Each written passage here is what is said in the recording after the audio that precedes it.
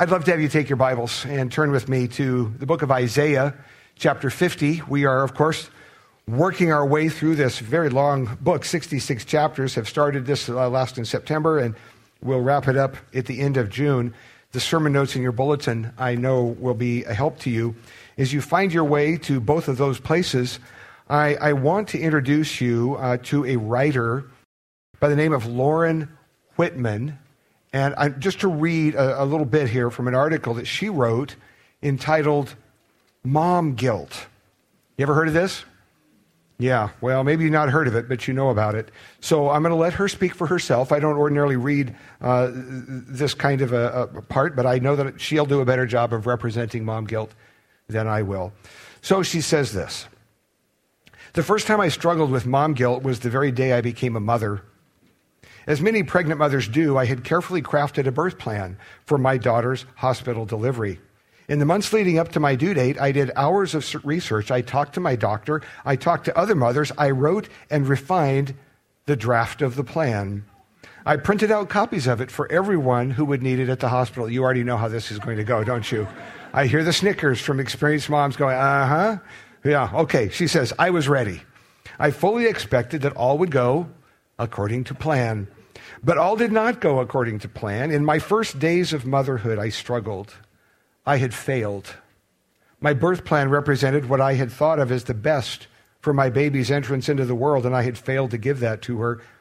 And so in the months of learning to be a mom and focusing on a newborn, I was simultaneously fixating on my failure. This was my grim entrance into the experience of mom guilt.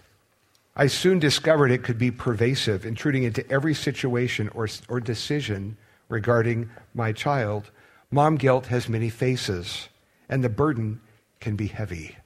And then she goes on from there to talk about ways that this shows up when you're a mother of a young child, when your kids grow a little bit and you start thinking, what if I mess up my kid?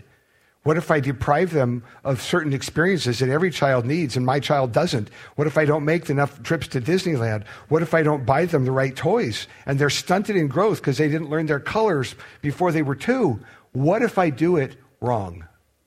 And then it gets worse. Your kids get a little older when they become capable of making decisions without you. And then mom guilt has other faces, doesn't it? My teenager isn't making decisions I would make, or my adult children. My goodness sakes, do I even want to start? I personally, stepping away from Miss Lauren for a moment, I know about this because I was raised by a mom who was plagued by this her whole life, all 87 years. For a whole lot of reasons, raising 6 kids, circumstances, things, mental health issues on some, wondering, did I do this to my children? Did I do it wrong? What could I have done differently? And no matter how many times we talked it through, it just kind of hung on with her. Lauren's article is a good addressing of that topic, inviting us to think about the roots of this, the expectations, the effects of social media. I won't go there. Anyway, I look at all of that, and I found myself thinking, Lauren, you know what you're talking about. You're addressing a very real issue. And I also know that mom guilt sometimes becomes dad guilt, grandparent guilt, and all kinds of other places and ways in which this pervasive thing shows up in our life. Now, Lauren goes on real quickly in the article to say there's a difference between mom guilt and biblical guilt. Meaning, biblical guilt describes what happens when we offend God, when we sin against God. Mom guilt routinely, typically, isn't about sinning against God. It's about not going to Disneyland enough or depriving them of certain toys or experiences. So not sin, but the fears that drive us, lest we fail or our kids somehow think we did or our friends on Facebook think we failed. Well, for all the people who deal with elements of shame like that or fear or true biblical guilt, okay, God's word speaks. And God's word speaks to us clearly on every single one of these life issues. And it gives good news. In every one of those cases, it points us to Jesus, Savior, Messiah, Redeemer, who is the answer to our sin problem and the answer to our guilt and our shame. Now, today, in Isaiah 50, 51, and most of 52, big chunk, I know, it'll be okay. we're going to take a look at good news. It's not so much about Jesus and the story of the gospel, but it's looking ahead to that. He shows up in the text. He really does. And I want you to see the comfort that God gives to us, whatever our life challenges and problems are today. So I love this section. It's really, really good news. I'm ready for some good news because life has brought, it seems recently, a lot of the other stuff. I want to pray for us, and then we'll walk together through this text, and you'll see in your notes 4 headings that will help us move through that section. All right? That's where we'll go. Pray with me, please. Our Father, it is always with great joy that we open your word together. We are so thankful that you have not left us alone without a word from you to live this life. Thank you that you love us as you do, and you care for us, and you speak to our human existence. Whatever our circumstances today, the emotions and thoughts that run through our heads, our Father, your word draws us near to you. And we pray that that indeed would happen today as the Spirit of God uses the word of God for our good. I pray that that would happen now as we meet with you in the word of God. We pray in Jesus' name. Amen. So you come to Isaiah 50 now. I mentioned a couple things there under the review section. We're going to see the word comfort show up several times in our text today, which is a carry-on of the way this section begins in Isaiah 40, where God, moving away from a section on judgment, says, comfort, comfort my people, says the Lord. And it's a wonderful statement of the nearness of God. Now, what I'm going to do is read different parts of this text, several right here at the beginning, but chapter 50, 1, 2, and 3, and I want to jump right into that first section, and I want to tell you before I read it, I put this under a heading that says, question, why all the problems, Lord? Because I think that's the question that God is answering. It's not spelled out, but that's the answer. Okay, he's following on some other things in the preceding section, but he's answering something, an implied question in the very least. So I want to read 1, 2, and 3. It's going to strike you as a little bit different. But I think it'll be okay as we work through this together. Why all the problems, Lord? So, chapter 50, verse 1 then, as we read God's word. Thus says the Lord, where is your mother's certificate of divorce with which I sent her away? Or which of my creditors is it to whom I've sold you? Behold, for your iniquities you were sold, and for your transgressions your mother has sent you away. Why, when I came, was there no man? Why, when I called, was there no one to answer? Is my hand shortened that it cannot redeem? Or have I no power to deliver? Behold, by my rebuke I dry up the sea. I make the rivers a desert. Their fish stink like for lack of water and die of thirst. I clothe the heavens with blackness and make sackcloth their covering. Now, I said this was an encouraging text, and right away you're saying, okay, when will that begin? But I'm telling you, it starts right here. It starts right here. Here's why. Israel, at this moment in history, as Isaiah the prophet speaks, is kind of in a mess. The nation's divided north against south. No, really divided, kind of like would have happened in our country if the Civil War had not resolved with the Union, okay? North against south. The north, man, those guys are in really bigger problems. The Assyrians have come and hauled them away, and the people in the south, my goodness sakes, you're in danger too. Lots of problems as a nation. Can you imagine lots of problems as a nation? Who would have thought? Well, and people are beginning to ask this question that you also ask. How come I have all these problems? Has God abandoned me? Is that what's gone on? Have I done whatever it is one too many times and God finally says, enough, you are just a big mess? Has it finally come to this? Or here, where God says, where's your mother's certificate of divorce for which I sent her away? The answer to that is it doesn't exist. There is none. God didn't divorce his people. Now, different in the north, different in the south. This is the Davidic people in the south. And God says, where exactly is that? To which of my creditors, God says, did I sell you? And of course, tongue in cheek here, God has no creditors. He owns a cattle on 1,000 hills. He has no creditors, but he asks the question anyway. And what's the answer? Did I sell you? Did I sell you into some kind of slavery? Well, no. So your problems are not because I got rid of you. Your problems are not because I'm done with you. Your problems are, and then he tells them, for your iniquities you were sold.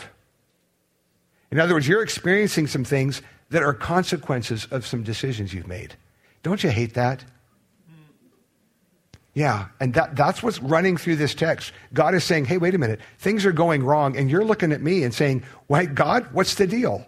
Well, I'm going to look right back at you and say, well, what have you been doing? So coming back to you.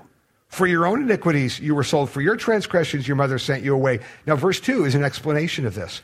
Why, when I came, was there no man? Why, when I called, was there no one to answer? So, in other words, God calling to his people.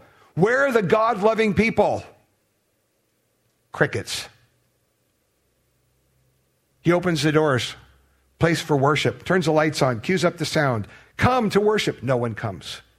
That's what God is saying. Why, when I came, was there nobody there? Huh? When I called, how come no one answered? You're yelling at me because things aren't going well? Well, God says, have you forgotten my ability to save? Do you think I can't fix this? That's the next line in verse 2. Verse 2 is long. And now, I want you to watch this. The second half is, my hand shortened that it cannot redeem. Have I no power to deliver? Behold, by my rebuke I dry up the sea. This is a reference to, an allusion. If you want to use a literary term, it's an allusion to God's deliverance of them out of Egypt. There are 3 of these in today's text. He brings it up 3 times. The deliverance from Egypt. You should know this. If you're going to be as a Bible scholar, one who's working on studying the Bible a bit, you'll remember, perhaps, we've talked about it here many times, it's really important. In the Bible, there are 2 big redemptive events.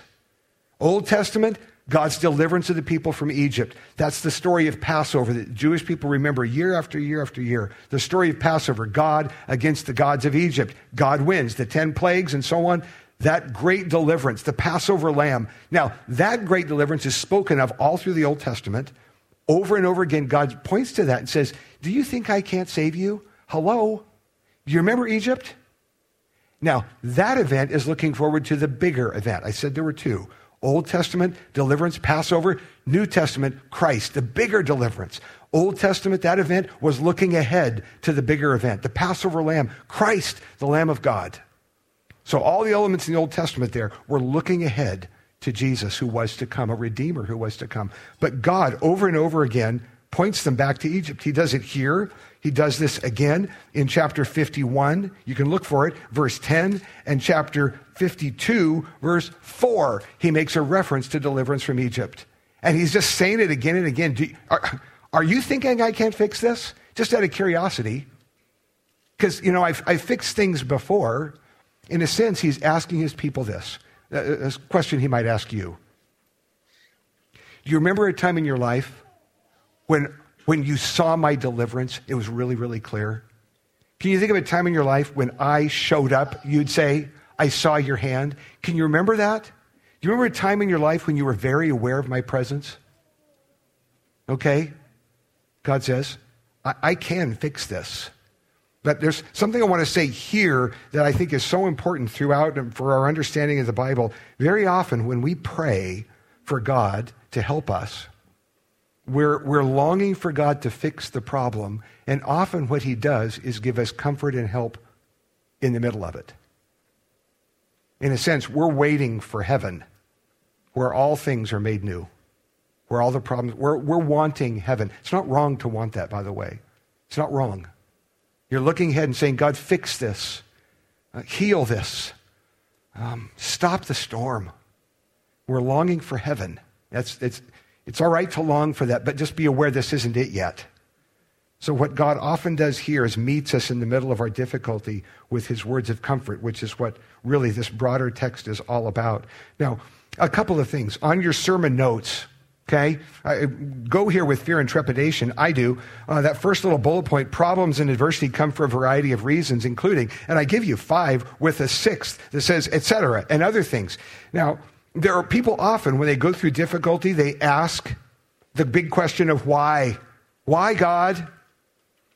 Well, here are 5 possible answers. And again, this is just a touching on a big topic, but here are a few things. And so I'm just going to quickly touch on them. Number 1, we live in a broken world. You might have noticed that. Ever since the Garden of Eden, this world has been affected and infected by the brokenness of sin. It has. In fact, Romans 8, the Apostle Paul talks about creation groaning, longing for a day of redemption. Well, it's the way that the world is broken. You might have noticed the world's broken, which means things that go wrong, it's because of the consequences of a broken world. I think that that's the answer to a lot of stuff that happens to us. This and this and this. Yeah, we're in a broken world. It's not what God intended. Now, we want to be careful because I think sometimes what it is number one, living in a broken world. Quickly, sometimes people say it's the devil, which I'm sure he does some things, but every time you get a parking ticket, it isn't the devil who made you do it, okay? It's because you didn't pay the money. The broken world, man, you just forgot or something. A lot of other things happen in this world that are consequences of living in the broken world. I just think the devil sometimes gets a lot of credit for things he didn't do. I don't want to give him any more credit for things. So living in a broken world, there's one. Sometimes things come for our own foolishness or our sin. And by the way, not all of our foolishness is sin, is it? Sometimes we're just kind of dumb. And we do stuff or we say stuff. It might not be sinful, but it wasn't the smartest moment in our life. And sometimes it brings results. And then number three, it's the people you hang out with. Sometimes they do something dumb or sinful and it affects you. And so you suffer because of, you're hooked up with so-and-so. You're with them. So sometimes it's that. Number four, sometimes God is teaching us something, absolutely, something important. Number five is kind of hard, I think, to discern God protecting us from something. Sometimes God uses pain or adversity to steer us, because otherwise we would never go that direction. So he's protecting us from going right off the cliff or protecting us from something worse.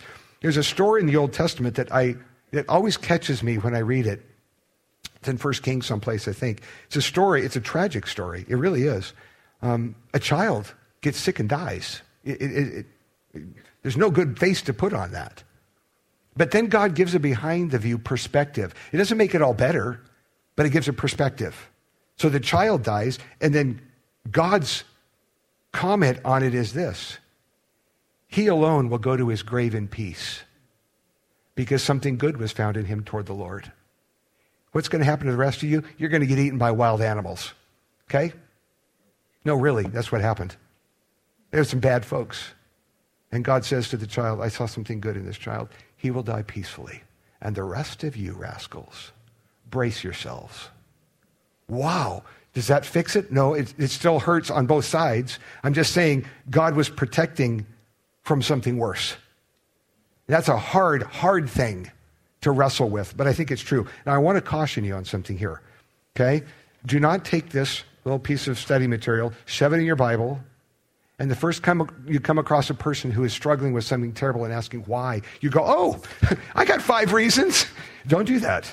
That would be really mean, okay?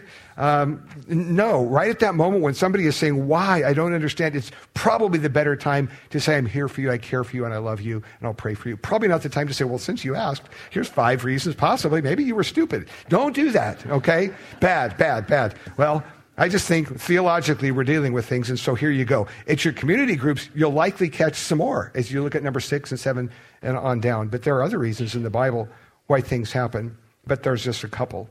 So why the problems, Lord? Verses 1, 2, and 3 begin to address that. Now, I move quickly to the next. God's ultimate answer is a Redeemer who's going to come. Now, something happens between verses 3 and 4. Every good Bible scholar, you got to ask certain questions as you read the text. Okay? Who's talking? To whom are they talking? What are they saying? If there are promises, are they to me? Or are they to somebody else primarily? If they're to somebody else primarily, is there application to me? I learned a little chorus when I was young. Every promise in the book is mine. Well, it made for a nice song. Anybody remember that? Say it. Yes, I know. Made for a great song, but it's not exactly true when you think about studying the Bible. Some promises were made to Israel. Some promises were made to some other people. For me to come along and say, well, I'm gonna claim that. I go, well, I wonder how that's going to work out for you, because I don't think your name is Bob. So it might not be to you specifically, but something happens between 3 and 4. Something you'll notice. The voice changes. Okay? It doesn't announce it. It just does it. Someone else is talking. Who's speaking? Well, I'm going to read 4 through 6. And something's happening here. There's a shift that takes place. So I read, the Lord God has given me. So this isn't God talking. Somebody else. The Lord God has given me the tongue of those who are taught, that I may know how to sustain with the word him who is weary. Morning by morning, he awakens. He awakens my ear to hear as those who are taught. The Lord God has opened my ear, and I was not rebellious. I turned not backward. I gave my back to those who strike, and my cheeks to those who pull out the beard. I hid not my face from disgrace and spitting, but the Lord God helps me. And he goes on. About whom is he speaking? You remember in the book of Acts, there's a moment when the Ethiopian eunuch, Philip goes up to this little chariot moment, and he says, about whom does the prophet speak? The prophet there is reading, the guy is reading Isaiah 53 that we'll look at next week. So we would rightly ask the same question here. Who is speaking? Well, as you study this, you find out, my goodness sakes, verse 6, who does this sound like? Who is speaking? This is Jesus. This is identified by Bible scholars as the third of the 4 servant songs in Isaiah. There are 4 where the voice changes and suddenly the servant, the capital S servant. You remember from our study, sometimes the word servant is used of Israel. Sometimes the word servant is used of Cyrus. It's also used of Jesus who is to come, the Redeemer, the Savior who is God's promise, who's going to come. It is promised for the future at this time of writing. So there are 4 times in Isaiah where it's like Jesus shows up and begins to talk. And I think that's what's happening. So people in verses 1 to 3 are saying, why all the problems? And the next voice in verse 4 is like the voice of Jesus. Talking to people are saying, what's going on? How come it's such a mess? And then Jesus comes and he says, the Lord's given me, I'm the one who hears and I speak for him. He awakens me. He speaks things into my ears. And listen, I gave my back. This is God's answer. I gave my back to those who strike, my beard to those who pull out, my cheeks to those who pull out the beard. Jesus who suffered and died in our place. Very interesting to see the shift. And it's that kind of a shift in the text that made the Ethiopian eunuch ask about Isaiah 53. What's going on here? There's something that changed. What is it? And Philip said, yes, it's speaking of Jesus. He pointed him to the gospel. And so here, now, verses 4 through 9 proper are the servant song. Verses 10 and 11 are like a response. So I read verse 10, a response to that voice. Who among you fears the Lord and obeys the voice of his servant? Well, his servant has just spoken. Who is the one who fears God and obeys this voice, the voice of the servant? Let him who walks in darkness and has no light trust in the name of the Lord and rely on his God. That's what God has to say to you. You're walking in the dark, you can't feel your way along. You ever been in complete darkness physically? One of those caves you go into where the guide maybe says, turn out the light. I've been up there in the ape caves of Mount St. Helens with youth group back, I don't even know if it's open right now, but I've been down in there in the darkness where you go down one of the lava tubes. And it's true, you go down there, you better take some flashlights, more than one, because if you drop that thing, you're out of luck. It's really dark. And there's a moment where you get in a big cavern, you say, okay, everybody, get someplace safe, turn off all the lights. And you've never seen blackness until you're in there. And it's dark. Wow. Eerie. Hear water dripping. Let him who walks in darkness and has no light. Sometimes we live like that. We're in a moment where it feels just like that. I can't see a foot in front of me, and I don't know how to get out of here. And the answer here, let him who walks in darkness and has no light trust in the name of the Lord and rely on his God. He's going to be your flashlight and torch. He's going to be the light in the darkness. God's ultimate answer, a redeemer to come. Okay, I want to move to chapter 51. Third heading, God delights to reassure and comfort his people. And I'm going to read and make comment along the way, verse 1 through verse 16 of chapter 51. So it's a big section, but I want to interject some things along the way. I want you to notice, first of all, as I read, look for all the listens and looks. There are several. Look, the writer says, listen. And much of this is the voice of God, not all of it, as we'll see along the way. So God speaks, listen to me, you who pursue righteousness, you who seek the Lord. Look to the rock from which you were hewn, and to the quarry from which you were dug. Look to Abraham your father, and to Sarah who bore you. For he was but one when I called him, that I might bless him and multiply him. For the Lord comforts Zion. Sometimes the term Zion used of Jerusalem, the city. Sometimes it's used collectively of God's people, centered there in Zion. Sometimes in a collective way of all of God's people of all time. The Lord comforts Zion. He comforts all her waste places and makes her wilderness like Eden. her desert like the garden of the Lord. Joy and gladness will be found in her thanksgiving and the voice of song. Give attention to me, my people. Give ear to me, my nation. Listen up, in other words, for a law will go out from me, and I will set my justice for a light to the peoples. My righteousness draws near. My salvation has gone out. Who's our righteousness, by the way? Yeah, Christ. Christ is our righteousness. My righteousness draws near. My salvation has gone out. My arms will judge the peoples. The coastlands hope for me. In the Bible, coastlands is often used as code word for the nations. The nations, the non-Jewish peoples, kind of like the Great Commission, Old Testament. The coastlands hope for me, and for my arm they wait. Lift up your eyes to the heavens and look at the earth beneath, for the heavens vanish like smoke. The earth will wear out like a garment, and they who dwell in it will die in like manner. 2 Peter 3. My salvation will be forever, but my righteousness will never be dismayed. Again, listen to me, you who know righteousness, the people in whose heart is my law. Fear not the reproach of man, nor be dismayed at their revilings, for the moth will eat them up like a garment. That sounds interesting. The worm will eat them like wool, but my righteousness will be forever, and my salvation to all generations. So there's God's initial address. Look, listen. I will save you. Temporary things eaten by moth and so on. Now, verses 9 to 11, I would suggest is a prayer. It's a prayer. It's a prayer that basically says, God, do it. Do it. Do it. Bring it to pass. Lord Jesus, come. Sometimes people pray. This is a prayer, I think, saying, God, do what you've said. So awake, awake, put on strength, O arm of the Lord. Awake, as in days of old, the generations of long ago. Was it not you who cut Rahab in pieces, who pierced the dragon? Rahab here, not speaking of the person in the Old Testament, Rahab. This is a term used for a mythical idea of a monster, a sea monster, chaos, storm. People were often very fearful of the big storms on the ocean, as you'd understand from ancient sailing vessels. They talk about Rahab as this sea monster, dragon, chaos. God says, the person praying here says, God, you're the one who can slay that dragon. Was it not you, verse 10, who dried up the sea, the waters of the great deep, who made the depths of the sea a way for the redeemed to pass over? That's Egypt. And the ransomed of the Lord shall return and come to Zion with singing. Everlasting joy shall be upon their heads. They shall obtain gladness and joy, and sorrow and sighing shall flee away. You want to sing that right now, don't you? You know the song. That's right.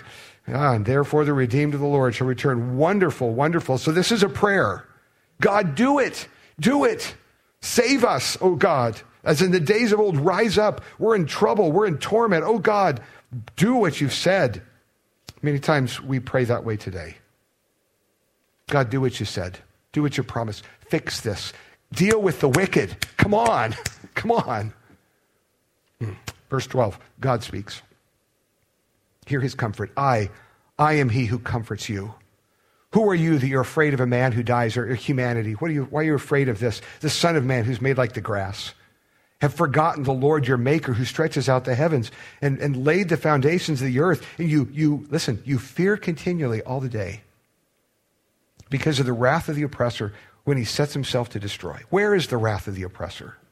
He who is bowed down shall speedily be released. He shall not die and go down to the pit, neither shall his bread be lacking. I am the Lord your God, who stirs up the sea so that its waves roar. The Lord of hosts is his name, and I have put my words in your mouth and covered you in the shadow of my hand, establishing the heavens, laying the foundations of the earth, saying to Zion, saying to God's people, you are mine. You're my people. Imagine.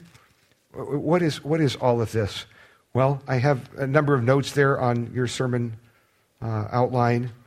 He starts, of course, by saying, remember where you've come from. Remember the rock from which you were hewn. Remember the spiritual roots you have. Some of you have in your family tree a kind of a history of Jesus loving people. My grandma, my grandpa, praying grandma, back, oh my goodness, how many generations? Others of us don't have that. And we don't have to go very far back in the family tree to see some people who live pretty poorly. I don't mean economically. So he isn't here saying, look to your biological roots. He's saying, look to your spiritual roots. You may not have in the biological roots. I get it. I do know about that. You may not have in the biological roots people who know and love God. But spiritually, Remember those people who've gone before you, men and women of faith, who've walked a similar road, who learned how to hold on to God when it was really, really dark. Remember them. So Abraham and Sarah, who had to believe God, you remember, promise that seemed like it's not going to happen. Abraham, of course, Genesis 15:6, Abraham believed God, and it was credited to him as righteousness. Abraham and Sarah together believed. He says, look at people who've gone before you. Do you have anybody in your life who's walked with Jesus a little longer than you have? Anybody? Who do you have your eye on? I don't mean they're perfect. I remember being raised in a church where there were people like that I had my eye on as a little guy who didn't have that I looked for spiritual fathers. And I could name people. I did, even as a young guy. And that guy says, I'm going to pray for you. I knew he meant it. I remember those moments. Spiritual fathers who spoke into my heart. So God, over and over again, says, look at the roots that you have. Look at the spiritual roots, those who've gone before you, who've laid the foundation for you. Verse 3, God comforts. He does. Verse 12, he comforts you. Now, in your community group notes, I'm asking you to just really wrestle with this and look for a number of things. For example, the correspondence between verse 1 and verse 7. There's very similar phrases used. Chapter 52, verse 9, how similar it is to chapter 51, verse 8. There's a whole lot of similarities in the text intended by the writer, intended by God himself to make you pay attention. The end of verse 6 and the end of verse 8. How interesting. Righteousness, the way it's used here. Wow. Now, verse 9, of course, awake, awake, used as a prayer. Now I move over to my fourth heading, okay? Heading toward a close. Chapter 51, verse 17, wake up is used again. Chapter 52, verse 1, it's used again, which is why I put it into the title of my thoughts here today, wake up, wake up. Sometimes we're calling God to wake up, and now he turns around and says, okay, now you wake up. Okay, that's what's going on in chapter 51, verse 17. God promises near deliverance and future deliverance. So beginning in 51:17, I'm just going to look at that first heading and then let you browse down it. I'll tell you what's going on in this section. Now God, it says to the people, wake up, Jerusalem, you who have drunk from the hand of the Lord, the cup of his wrath. And he starts listing all the bad things that have happened. And he says, man, this was a rough go for you. God sees their pain. God sees your pain, by the way. He does. He saw their pain. He knew where it came from. He saw their rebellion. And he says, wake up, see what's gone on. And then there's a shift again at 52, verse 1. Wake, awake, put on your strength, O Zion. And here he begins to speak of deliverance. And the eye of the faithful, the eye of those hearing God's word is now lifted from their current painful circumstances. That's what God's doing. He's saying, lift up your head. Look. You see my deliverance. And it's going to be a near deliverance and an ultimate deliverance. The near deliverance is the return of God's people to the land. You remember that they're sent into Babylon captivity 70 years, and then there's a time when they're brought back. Decree of Cyrus, we've spoken about these things, and we will again, I'm sure. But God is going to release them from captivity after 70 years. So there's a near deliverance. They're going to come back to Jerusalem. It's going to be amazing. All of that is paving a way for another future, greater deliverance when God's people make their way to a different Jerusalem. So be thinking about that. I want to read verse 7 to verse 12 and then press into those two for just a couple of moments. So verse 7, how beautiful upon the mountains are the feet of him who brings good news, who publishes peace, who brings good news of happiness, who publishes salvation, who says to Zion, your God reigns. We know some songs about that verse too. The voice of your watchmen, they lift up their voice. Together they sing for joy. For eye to eye they see, what are they seeing? The return of the Lord to Zion. This is amazing. Break forth together into singing, you waste places of Jerusalem. For the Lord has comforted his people. He's redeemed Jerusalem. The Lord has bared his holy arms, like he's rolling up his sleeves before the eyes of all the nations, and all the ends of the earth shall see the salvation of our God. Now he says, depart, go out from there, touch no unclean thing. Go out from the midst of her, purify yourself, you who bear the vessels of the Lord, for you shall not go out in haste, you shall not go out in flight, for the Lord will go before you, and the God of Israel will be your rear guard. Near deliverance. I want you to think about this. The word comes from the decree of Cyrus. Hey, everybody, God's people. You're being set free. You get to go home. Some who were young when the captivity began, they've been there for 70 years. So they're older now. Some of them have a memory where they go, I remember what it was like to be free. I remember what it was like growing up with my parents till all the wheels came off. I remember. We get to go back. Pretty old now, but I'm going to make the journey. I will. And many of them did. Many of those older folks who made the bad journey into captivity, many of them made the journey back. There are reasons we know that from history told in the Bible. There were others who were born in captivity who had no idea what it was like to breathe free. And here was their moment. They were going to go back. It's astounding when you think of the history of that. Cyrus says you can go, and young and old alike. Some saying, I've never seen this. I've heard you talk about it, Grandma, Grandpa. I've heard of the days of freedom, the days of Jerusalem, the days of amazing worship. We get to go back. Now, in those days, how was news often carried? Well, runners. That's what you did. Yeah, I mean, how else are you going to tell? So when there's a terrible thing happens in a battle or something good, you send a runner. You get one of your young people and say, can you run the 20 miles and tell them? Or run to the next runner and tell them? Well, that's what they did. So the picture here is told. The watchman, I'm just telling you what this is about. Verse 8 talks about a watchman. It's like there on the wreck of Jerusalem, this torn down wall, stands a lone watchman waiting for good news. Can you imagine? It's rubble all around, devastation. And they're looking, they're hoping. And there on the hill comes a runner. Imagine this day. You think, oh boy, is it good news or bad news? Well, this runner comes close and he's shouting, we're free. We're free. We're coming back. Can you imagine the person on the wall saying, what can it be? God is delivered? What's broken is going to be healed? What is just a mess? God is going to clean it up? Can you imagine? Imagine your joy if that greatest mess or difficulty or pain in your heart was going to be fixed tomorrow. Can you imagine? This person, a physical illness, a marriage restored, something broken, just healed. Can you imagine? That's here. No wonder they come with singing into Zion. And then the people come. It takes weeks, it takes months to make the journey. And they come and they're coming home. And all of that, as described here, is looking forward to an even greater day when God's people, coming out of a different Babylon, see a different home in view. A heavenly city, the New Jerusalem. Revelation 21 speaks about a day when the heavenly city, the New Jerusalem, comes down out of heaven from God, prepared as a bride, adorned for her husband. Not just an old Jerusalem made out of sticks and stones and rocks, but a New Jerusalem made out of glory. Not one lit up by oil lamps and so on, one lit up by the glory of God.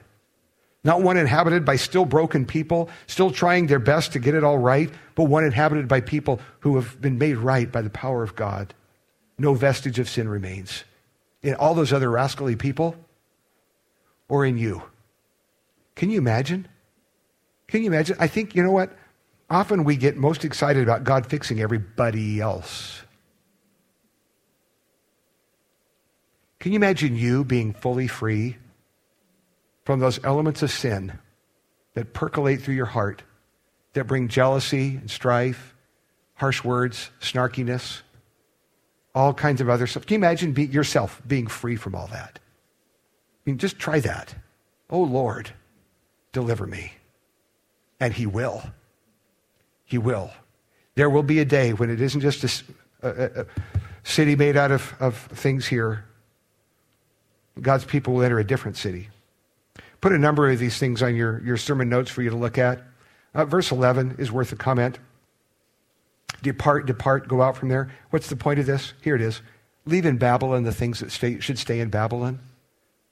Leave in Babylon the stuff that belongs there. Get your hands off. You're going to go out and going to go back. You're going to go with God's people. You're going to inhabit a new home. Well, don't take the unclean things from Babylon. Leave in Babylon the things that belong in Babylon. You're going to walk a new life. You're going to live into freedom. There are things that should be left behind. So leave them there. Walk away from those things. You who bear the vessels of the Lord, you're going to carry back all those things of worship, thinking back into this day. Carry those things back to the temple to be rebuilt and celebrated and worshiped together. Don't bring back the stuff that belongs in Babylon. Leave it, leave it, leave it. There are a lot of things we could say about that. Things that belong in Babylon should stay there, and we live on into a different kind of freedom. The New Testament uses these terms as well. Apostle Paul does. Well, look at that section called Responding to God's Word. Just a couple questions, and we'll be done here today. We began today by talking about mom guilt. I don't know if that plagues you today or some other guilt. Maybe a false guilt over something that isn't sin, or maybe real guilt over something that is. Either way, the answer is the same. We come to the Lord. We come to Christ. We cry out to him for strength or for forgiveness. And I'm asking you here, about what problems will you cry out to God today? We're going to pray together in a minute. What are those things that you'll say, Lord, I wish you'd fix this. I know I long for heaven, but will you fix this or save that person or help? What are those problems? Every person in this room has something that they long to see different. I'd be stunned if that weren't true. I ask again, second bullet point, the promise of a coming Savior runs through the Old Testament. Jesus, his voice interjected into today's text. Christ, who came to pay for our sin and to cover our shame. And I just ask again, are you trusting Christ as your Savior from sin? I ask that often, and I will ask it again as long as I have a voice to speak. Are you trusting Christ as your Savior from sin? You hear of Jesus, his work on the cross. People go to church for years and never do business with God. So what in the world would you wait for? What? Are you trusting Christ as your Savior from sin? I hope the answer would be yes. And then my final comment there, never take your eyes off the glorious future God has promised to those who love him. He says it over and over again. Lift up your eyes. Look. Do you see the day coming when all the things that you grieve over today will be taken care of, done away with, wrongs righted, hurts healed? Do you see that day? And let it give you hope today. Let it give you hope. Would you stand with me? We want to pray as we close. Father, I thank you that you see the hidden things. You see the cry of every heart. You see the hurts and the wounds. You see the joys as some of us today on this Mother's Day look back and do so with joy and gratefulness for those who have been our moms and grandmas and other significant women in our lives. Some who are able to celebrate today with moms who are still living, grandmas still living. Others of us for whom those are memories. And Father, I'm also so aware that there are some who look back on a mom or a mom figure and do so with pain. And I feel that pain, hear it often. And Father, whatever those needs are today, we just bring it to you and say, Lord, here it is. Here it is. We long for heaven. Until that day, we say, oh Lord, grant your grace. Give us your grace. Thank you for your people today. Bless us. Keep us. In Jesus' name, amen.